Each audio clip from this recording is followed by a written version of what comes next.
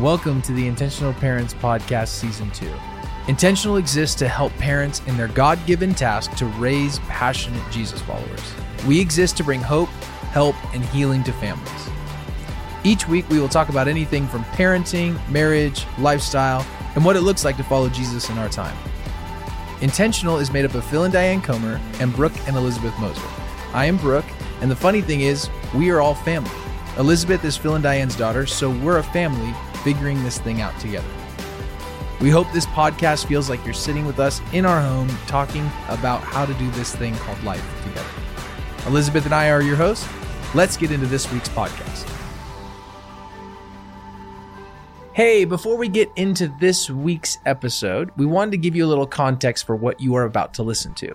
Intentional has teamed up with Julie Lyles Carr, who is an author of a book called Raising an Original. She's a speaker, and she also has a podcast called the Modern Motherhood Podcast.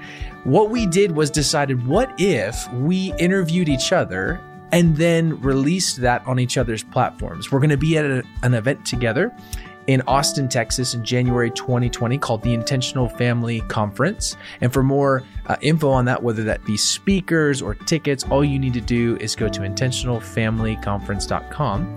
But we're going to be together, and we decided this would be a fun little experiment to interview each other so her listeners can kind of get to know us and you guys can get to know Julie. She's an incredible gift to the world, and we're really thankful to know her and to release this episode to you. So we apologize for a little bit of the lower audio quality because this was an interview done over Skype because we live in different cities, but we still wanted to release it to you. We really wanted to get this out to you, so we hope you enjoy today. I'm Julie Lyles Carr, and I have two people I'm so excited about. I have Brooke and Elizabeth Moser on the show today, but I'm also on their show, as we've been explaining to you. So Brooke and Elizabeth, thanks so much for being with me, and I'm so excited to be with you. Yes. Oh, we are too. This is such an exciting day. Yeah. Intentional Parents. This is Julie Lyles Carr. And this is kind of something we had cooked up together. And this idea of what if we kind of interviewed each other and released the same episode on each other's podcast platforms. And we're really excited to get to share with you, intentional parents, all the wisdom that is Julie Lyles Carr. Mm-hmm. So we're really honored to have you on the show as well. So thanks for having us, and we're honored to have you. Yeah. Oh, it's going to be fun. It's a grand experiment. It's either going to be brilliant or it's going to be a brilliant mess, but we're going to see what happens. Yes. It's so great to see your faces again after being with you in Portland. And that's where I got to actually meet you guys in person. We'd had some back and forth, but Elizabeth, I still think about how fun it was to be at lunch with you and your mom in Portland. And you're just, you're such a light. You really are. Man, I just remember feeling just an instant connection with you. And I remember just pelting you with questions of how it came about that you don't just have a family, you have a big family. You have 8 kids. That's a lot. That's twice as many as we have, which is amazing.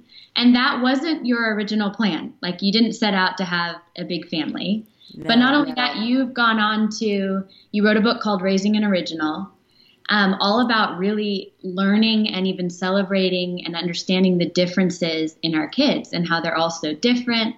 So could you tell us, our listeners and yours, how did all that kind of come about? Like, how did that message kind of unfold?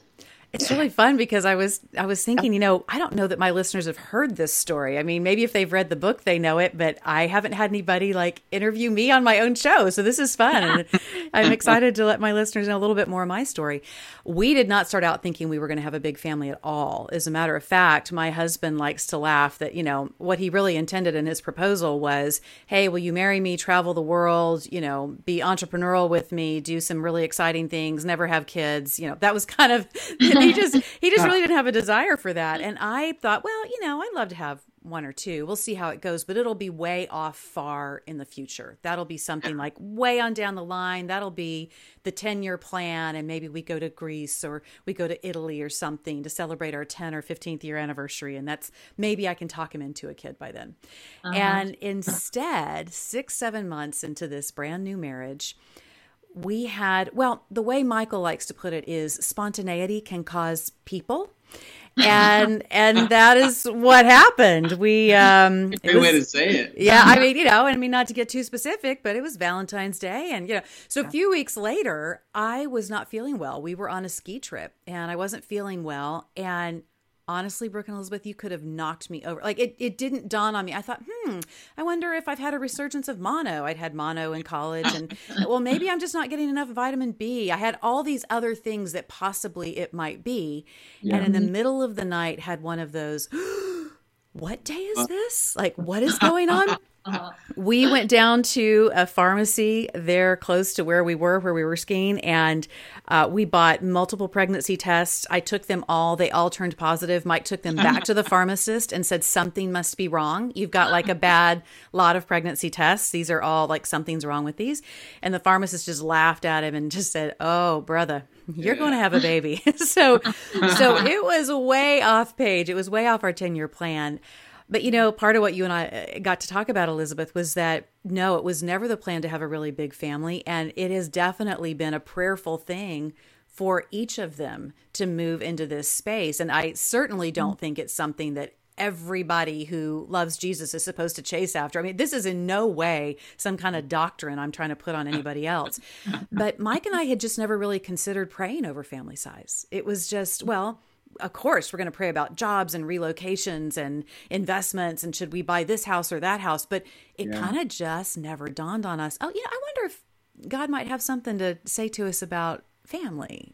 So that makes me think of capacity, because, there's so many people that have a different capacity or different grace. And I know we've similarly prayed over kids, and we got to 4 and we're like, I think we reached our grace capacity. And that's not, obviously not to compare, but 8 kids, that's not just like, oh, that's a couple kids. That's like changing houses and vehicles and like that's a whole thing, and just so much respect and appreciation. And you're still healthy and you look well and you look rested. I'm still always so surprised at how much energy you have, how much you do with 8 kids. And aren't you? And how many of you homeschool, or do you homeschool as well? We've homeschooled everybody. Now, when I say that, I want to make sure that I'm not overselling here. Okay.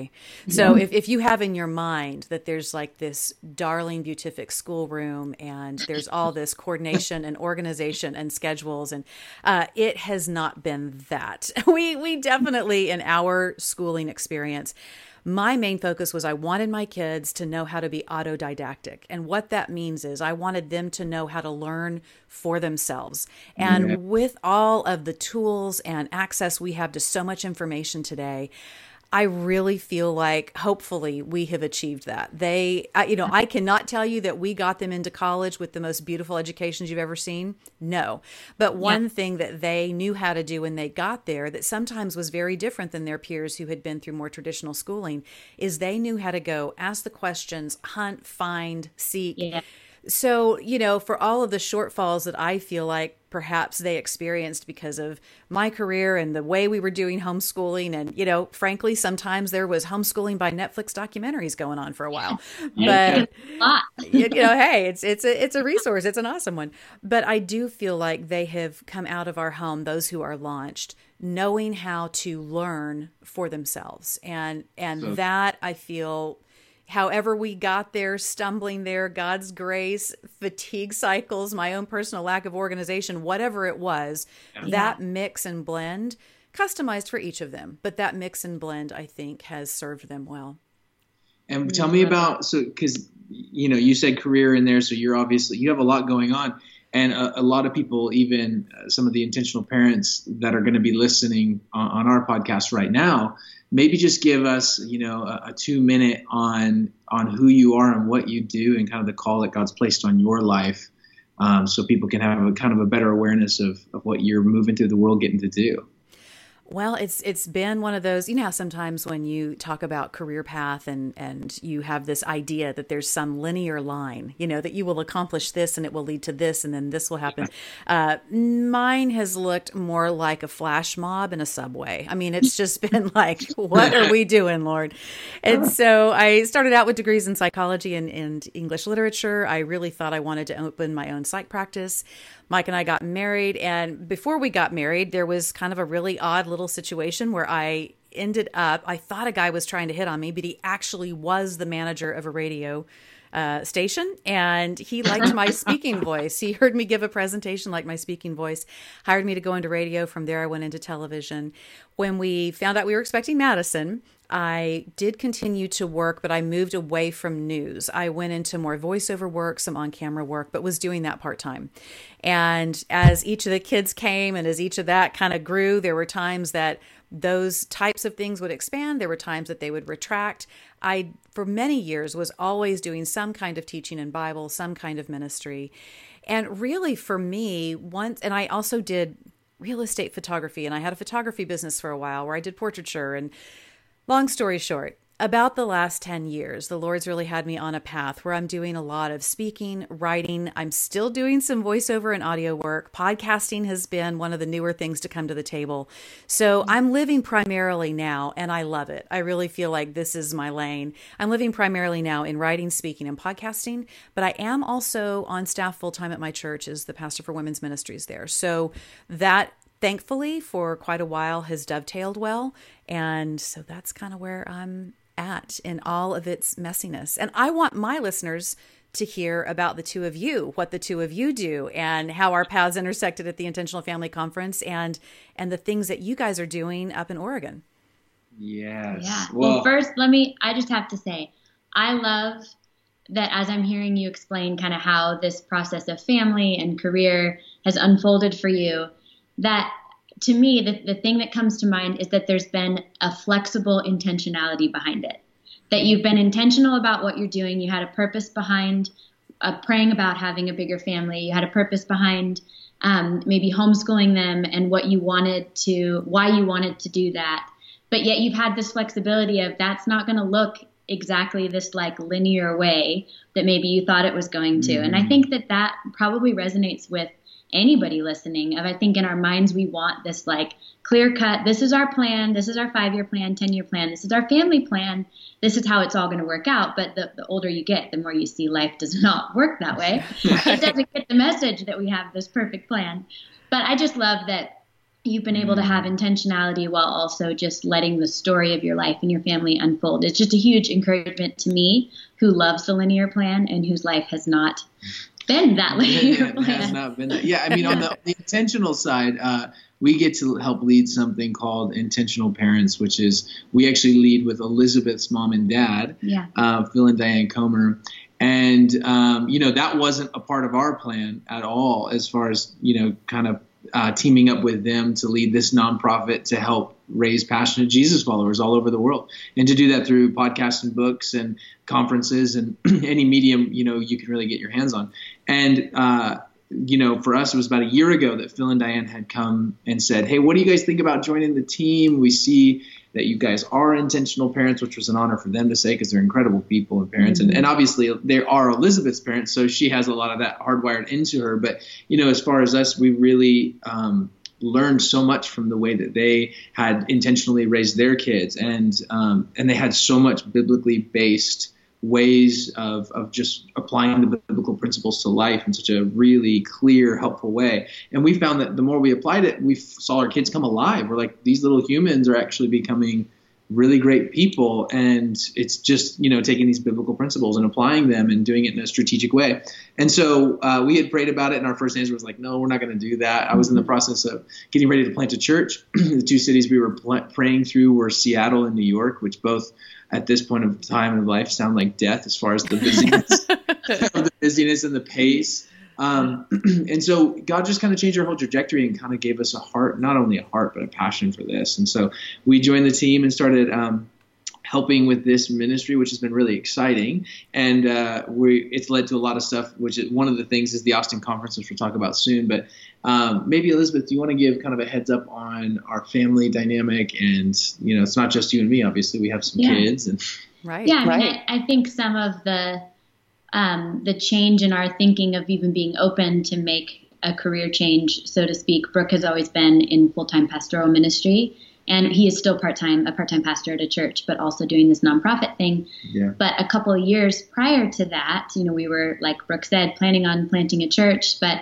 we have 4 kids. We had 3 at the time, and our daughter had kind of a tragic illness, which kind of changed the whole trajectory of where we thought we were going and reshaped kind of what our capacity is as a family as a whole, which I think led us into just being open to think about what else God might have for us that might be different than what we had originally thought. So we have 4 kids. We have Duke is 10, Scarlett's 7, Birdie is 3.5, and then we have an 18-month-old Sloan. So we're kind of right in the thick of it, in the very thick of it.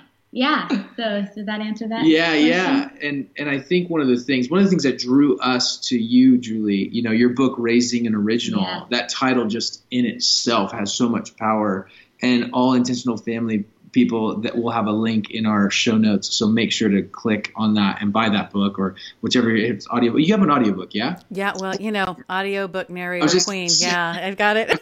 Hey, of course you have an audiobook. I didn't want to say it and be like, no, I don't have that. But yeah, there's an audiobook, whatever your choice is. But yeah, even that title was really helpful for us because each kid is so different. And when Birdie emerged into the world, the full of joy person that she is, and when you were in Portland for the Intentional Family Conference that we did there, you were speaking there, and I remember just the amazing connection you had with Bird, specifically because she had this, you not only have 8 kids, so you know how that's your space, but Birdie also just had this sweet draw to you.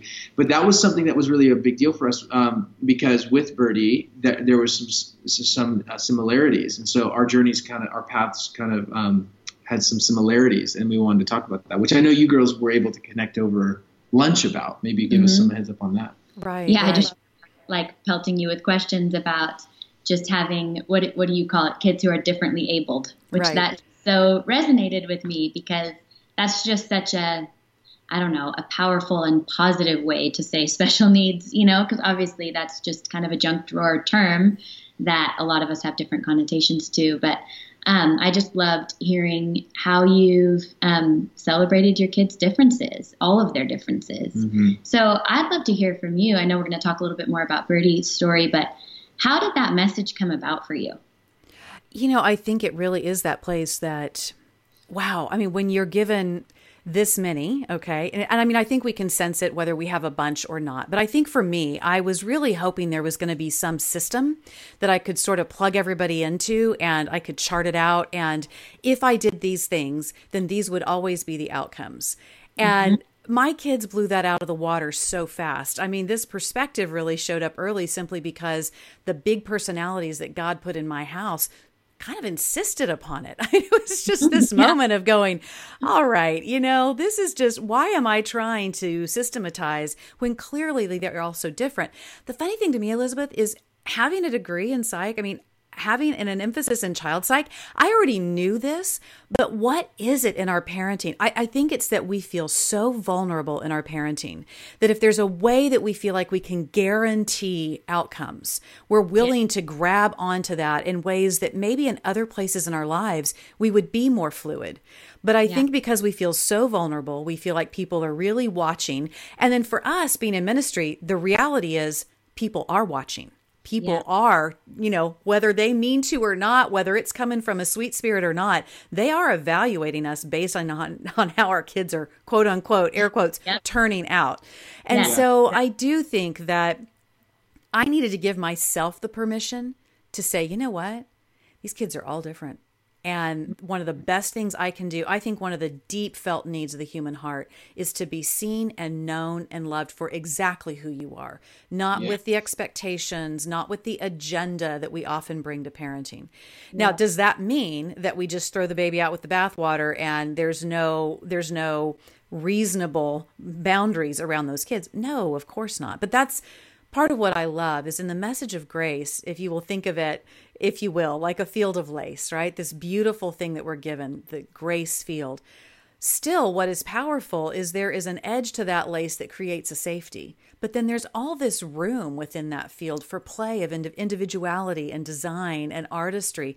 So really, for me, it came about listening, first of all, and realizing I had these kids in my house that were so different, getting clear on the fact that I value being seen as someone unique. I have anticipated and wanted and looked for my whole life people who would go, man, I really like you, not who I think you're supposed to be, not who my agenda is, not what friend I need from you. I just like you. And those are the people I've always appreciated. Well, why would I not extend that to my children? And then as that began to filter out, I began to realize, man, that is what God is for each of us. When I look at the stories in the Bible and the way that he has been so intentional and specific with each of his kids, I began to realize, I think this is really the art of godly parenting, is to honor and respect and really help launch the individuality in each of our kids, not in a precious snowflake, you get away with whatever and disregard the feelings of others. I'm just talking about that best place in what God has developed in us. So honestly, in many ways, it really came about, this approach, simply because I had kids who were, square pegs who would not be shoved into round holes. And over a period of time, you start to figure it out, like, okay. I love what you're saying about honoring who they are, because it's like that unfolding process. You get to know your kids, and you have principles that you follow in parenting, but that doesn't work for all of your kids, right? And it doesn't always bring the best out of them. It can crush them in a way that you're not meaning to. And I know we've seen that in our own life, but also in our own parenting, just see the differences of our kids and their needs, and even how you structure discipline and how you structure order and all that stuff is just very different. And so it's been an incredibly helpful tool. Your book's been incredibly helpful to just a really practical way to honor that and to have those kids that are differently gifted, which I really like. Yeah, I love that. It just makes me think too of even just, that scripture about all of us playing different parts in the body of Christ. We're all different body parts, Right. And yet how often do we want each other to all be the same, and view each other's differences as wrong, and how much damage, how many mother and father wounds are all of us walking around with because maybe our parents didn't get this message that we're all supposed to be different, and that's going to mean we have to alter our parenting. And I think this generation is doing a better job of that. I'd agree. Saying like, what does each individual need to thrive and all those things. But I think we're always going to have that natural bent to want everyone to be just like us and to follow in suit. And I think there are, you're always going to have one or two kids that maybe are more like you, and the others that you're going to have to work really hard to understand. Yeah. And I think we have to do that work to really understand them. Absolutely. That's where I love the collision of all of us in terms of what we're doing, because, yes, it is about raising an originals, and it's about being intentional to do that, which is what your ministry does so beautifully, to really make people mindful about their parenting. Because sometimes we just land in it and we're scrambling so fast and just trying to cover all the bases that's why I think we're drawn sometimes to just trying to systematize or just try, because we are overwhelmed. But I think that message of being intentional in how we approach is so, so powerful. And I want my listeners to go back onto your podcast, the Intentional Parents podcast, and listen to season 2 and episode 2, because that is where you guys talk about what happened with your daughter, Birdie. And we can give a quick snapshot that she began to have infantile seizures. And how old was she, Elizabeth, when that started happening? She was 6 months. 6 months. Yeah. And so I want my listeners to go back and listen to that. We'll put it in the show notes. I also want my listeners to go back and listen to episode 10, because that's where I get to interview on the Modern Motherhood podcast, Phil and Diane, Elizabeth's parents, and your co-partners in this ministry. It's a great interview. They're way smarter than us, way better. I would love for my listeners to hear it. But I would love to hear from the two of you. When Birdie went into this place of having these challenges, you went from sort of, not that everything was beatific and perfect before she went through this experience, but more of a typical parenting. Let's just try to, batten down the hatches, keep people reasonably clean and fed. And then all of a sudden you have this really hard left turn. And I know that for you, there were times that the relationships you had with other people, as you were walking through these very traumatic events with Birdie, began to shift and change. And I do think one of the topics that comes up again and again when I'm out with young families, when I'm with moms who are in the thick of it, it is this situation of friendships. How do we maintain healthy community and people around us, particularly when things go sideways? So what was that like for y'all as you began to walk through Birdie continuing to have these seizures, the prognosis being so crazy, the day-to-day just blown wide open. Yeah. How did those relationships play out? Well, I'd say it was very eye-opening to me, specifically in the area of relationships. I just remember so she was diagnosed, and then we went through this 3-month really intense treatment that we weren't sure she was even going to make it through. And then we had this 6 months period of she was in total quarantine. She couldn't leave the house unless she was just going to the doctor, if it was totally necessary, and nobody could come in the house because she had no immune system. So if she were to catch anything, it would have been disastrous for her. Mm-hmm. So there was this kind of 6 months period where there were very few relationships because we just had to hunker down, and it was really just our family. And my parents lived really close at the time, and Brooke's parents as well. So we saw them a little bit. But other than that, friendships were really kind of put on hold. They were really just text messages was about as far as it went. But I remember feeling, when I call it kind of our re-entry back into the world or life, so to speak, when we're kind of coming out into her being able to be outside again, really. And I remember re-entering kind of those relationships, seeing people at church or going to community group or whatever, and feeling like I am not the same person I was 6 months ago. I've had this massive traumatic life experience, and my life is not the same. It's not like she had this thing happen and now everything's back to normal. Her future was still and is still very unknown. And my rhythm was totally different. And I remember feeling lonely, really, would be the best way to describe it. And I was unsure of how do I re-enter these friendships and relationships with wonderful, kind-hearted, well-meaning people who don't know how to respond to what's happened and who I am now. And I don't know how to help them know how to respond. So it was a process for sure of lots of learning, maybe ways that I've interacted with people who've been hurting and grieving in ways that I thought were helpful that actually weren't. So eye-opening to me in that, and eye-opening to me in realizing that I think because grief is not something we do well as a culture, as a whole, even in the church. That was really eye-opening to me. Those of us who have gone through intense grief and suffering, I would say almost have a responsibility to help teach people how to walk with people who are suffering, and not just suffering for a moment, but the long haul of suffering. Yeah. So, there's so many things there, but one of the things that comes to my mind as you're saying that is, people often ask, how's Birdie doing? And she's doing good, right? They unintentionally lead with, she's fine. And you start to realize that a lot of that has to do with the fact that it's really hard, and I totally sympathize and empathize with this, that it's really hard to sit with people in pain for a long period of time, especially when it's not a hopeful prognosis. And so we totally get it. And we've been victim of the thing that I think so many people do intentionally. But one thing somebody gave us, just a really incredible piece of advice a long time ago, and this has really changed a lot of how we move in the world. And I think it was like Elizabeth said, we have almost a responsibility to help people go, hey, the most helpful thing to those that that are suffering is not just a meal train, although that's so great. So helpful. It's really like the year after and the 2 years after and the 3 years after. It's staying present is huge. But someone gave us this piece of advice because a lot of people really thoughtfully come to you and say, let us know what you need. I can't tell you how many texts and people came up so good-hearted, hey, just let us know what you need. We're here for you. Whatever you need, just let us know.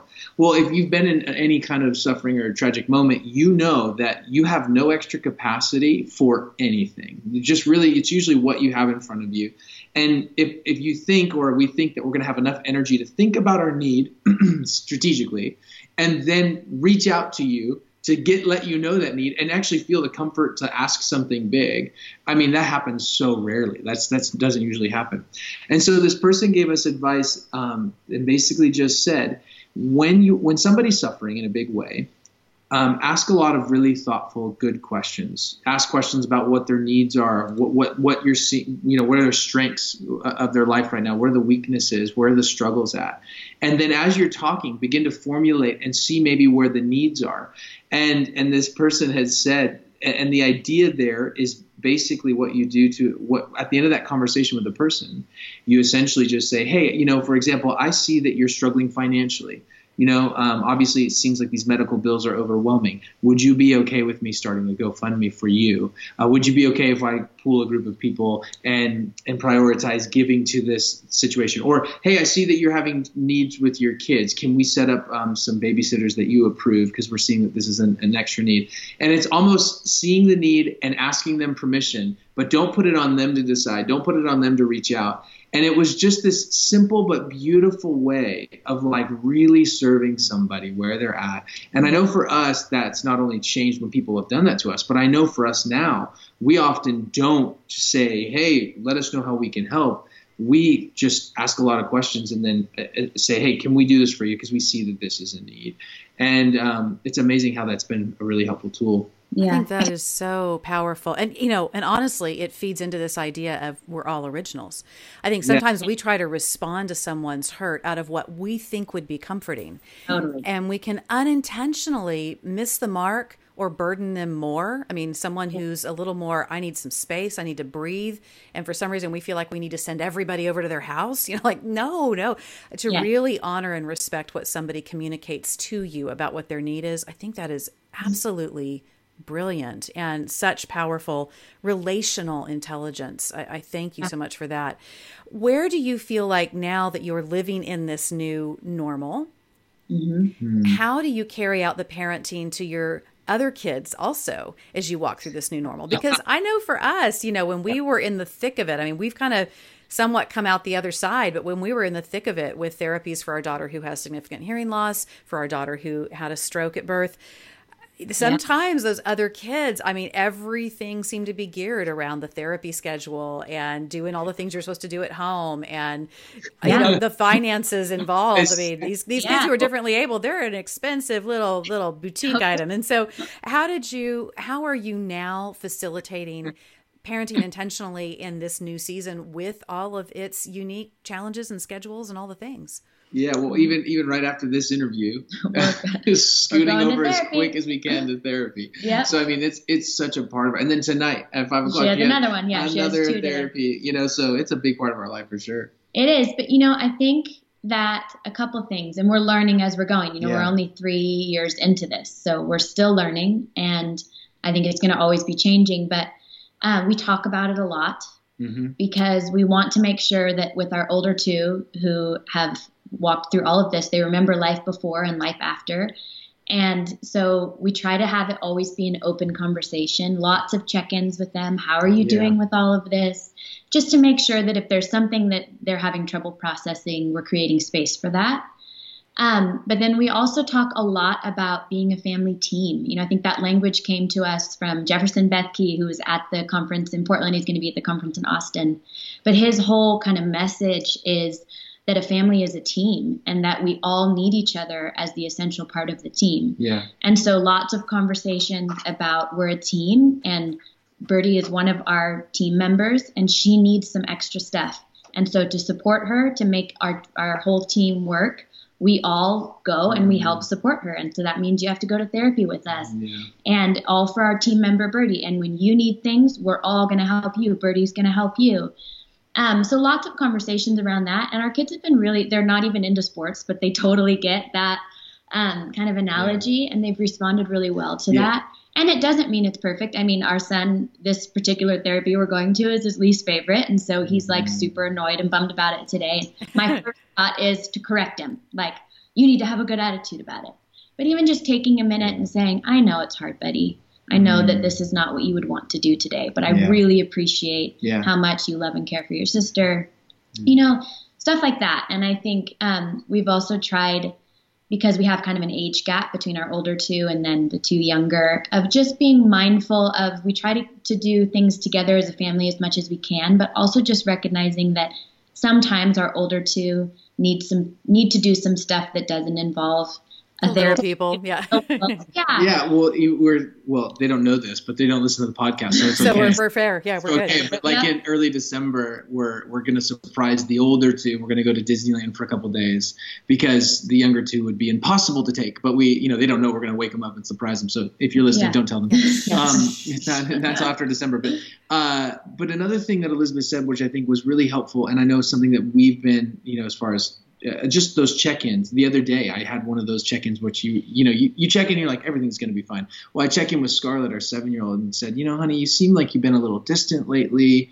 Are you upset with Dad? Have I dishonored you, or have I been too intense with you, or anything like that?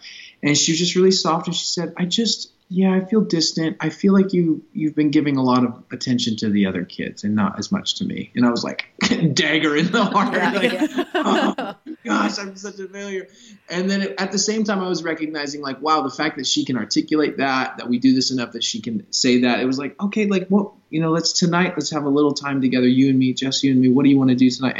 And just realizing those little moments of checking in can go a really long way. Yeah. And they can solve a lot of future hurt. I think it's we at this point, I don't think we're saving for college for our kids. We're just saving for therapy. That's what I always say. Yeah. Yeah, you said that. I've heard you say that before too. Yeah, we're always like, we're going to be paying for therapy, not college, because I think we're just messing them up that bad. But I do think that actually does help heal those little wounds that can accumulate over time with maybe something like Birdie and the distraction and the focus needing to be her sometimes. Just those check-ins go a long way. I think that's amazing. And, too, I think one thing that we have had to learn, I think it's been important for us to have our kids alongside us, the things that we are doing, the work we're doing, the things we enjoy. But I've also had to readjust and make sure that I'm also fully engaging in what's important to them. Yeah. So I love that you said that you had this time with Scarlett where she sort of got to take the wheel and show you what was going to mean a lot to her in that time that you set aside for her. I think that's really, really powerful. Well, I'm so excited because we all get to be together again in January. You guys are coming to Austin for the Intentional Family Conference here in Austin on January 24th and 25th, which we're going to be hosting at my home church of Life Austin. So I just can't wait to get y'all here on the ground. So tell my listeners and your listeners what we're going to be doing at that conference, why they need to be there, why we're excited to see them. Yes. Well, Julie Lyles Carr is going to be there. That's reason enough. You just need to be. No. So we are going to be doing it. This is our second family conference, and the family conferences are just basically a moment to pause in your week and to stop and to go to a space, of people and getting a curated list of people that are experts on the family. And so we've got Emerson Eggerichs, who of Love and Respect, who many of you know, who's going to come out and just share on marriage. And we have John Tyson, who's leads a church in New York called Church of the City, and he just came out with this thing called Primal Path for fathers and sons. It's so rich. Just be there for that. Julie, you're going to be there talking about raising the original and anything that you want, because anything you say is great. Jefferson Bethany's going to be there. Phil and Diane will be there. We'll be there. There's going to be a bunch of other people. So it's going to be an amazing event. It's a 2-day event. Intentionalfamilyconference.com is where you can check out tickets and such. But it's going to be an incredible event. You do not want to miss it. It's going to be real helpful. And one of the questions I've had, and I want all of our listeners to know, people have asked me, well, what age kids am I supposed to have to be at this conference? And what I love that y'all have built is it truly is intended for whether you are still single and thinking about and dreaming about the family you want to build, all the way up to grandparents. We had so many grandparents at the Portland conference who were saying, I didn't really have a chance to be grandparented. I want to make sure I'm grandparenting well. Or they are heavily involved in their grandchildren's lives, some of them even raising their grandkids. It was really beautiful to see the scope of people understanding that, family is not just about that season when you have little babies at home. Yes. Family is it just goes for decades, and what we invest in it and build in it continues to ripple and echo. And so that's part of what I just love what you've all put together. Yes, the multi-generational. But I think this has been a really fun experience to getting to do this thing. Julie, thank you for being on our show today. We have so loved having you and are honored to have you on the show. So thank you for your wisdom and your brilliance and all that you bring to the world. Thank you for listening to today's podcast. If this podcast has blessed you in any way, here's a few ways that you can partner with us in this ministry. First is to give. Intentional Parents is a nonprofit, and we rely on the generous giving of our partners. So please head over to our website, intentionalparents.org/give, if you would like to become one of our partners through giving. Second is to share it. If this has at all been helpful to you, we encourage you to share it with your friends, your family, and those that you know would be blessed by it.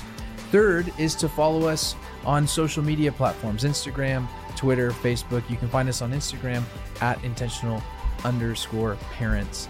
And lastly, if you would head over to iTunes if you enjoyed today's episode and leave a review on iTunes, this helps us bring more hope, help, and healing for families.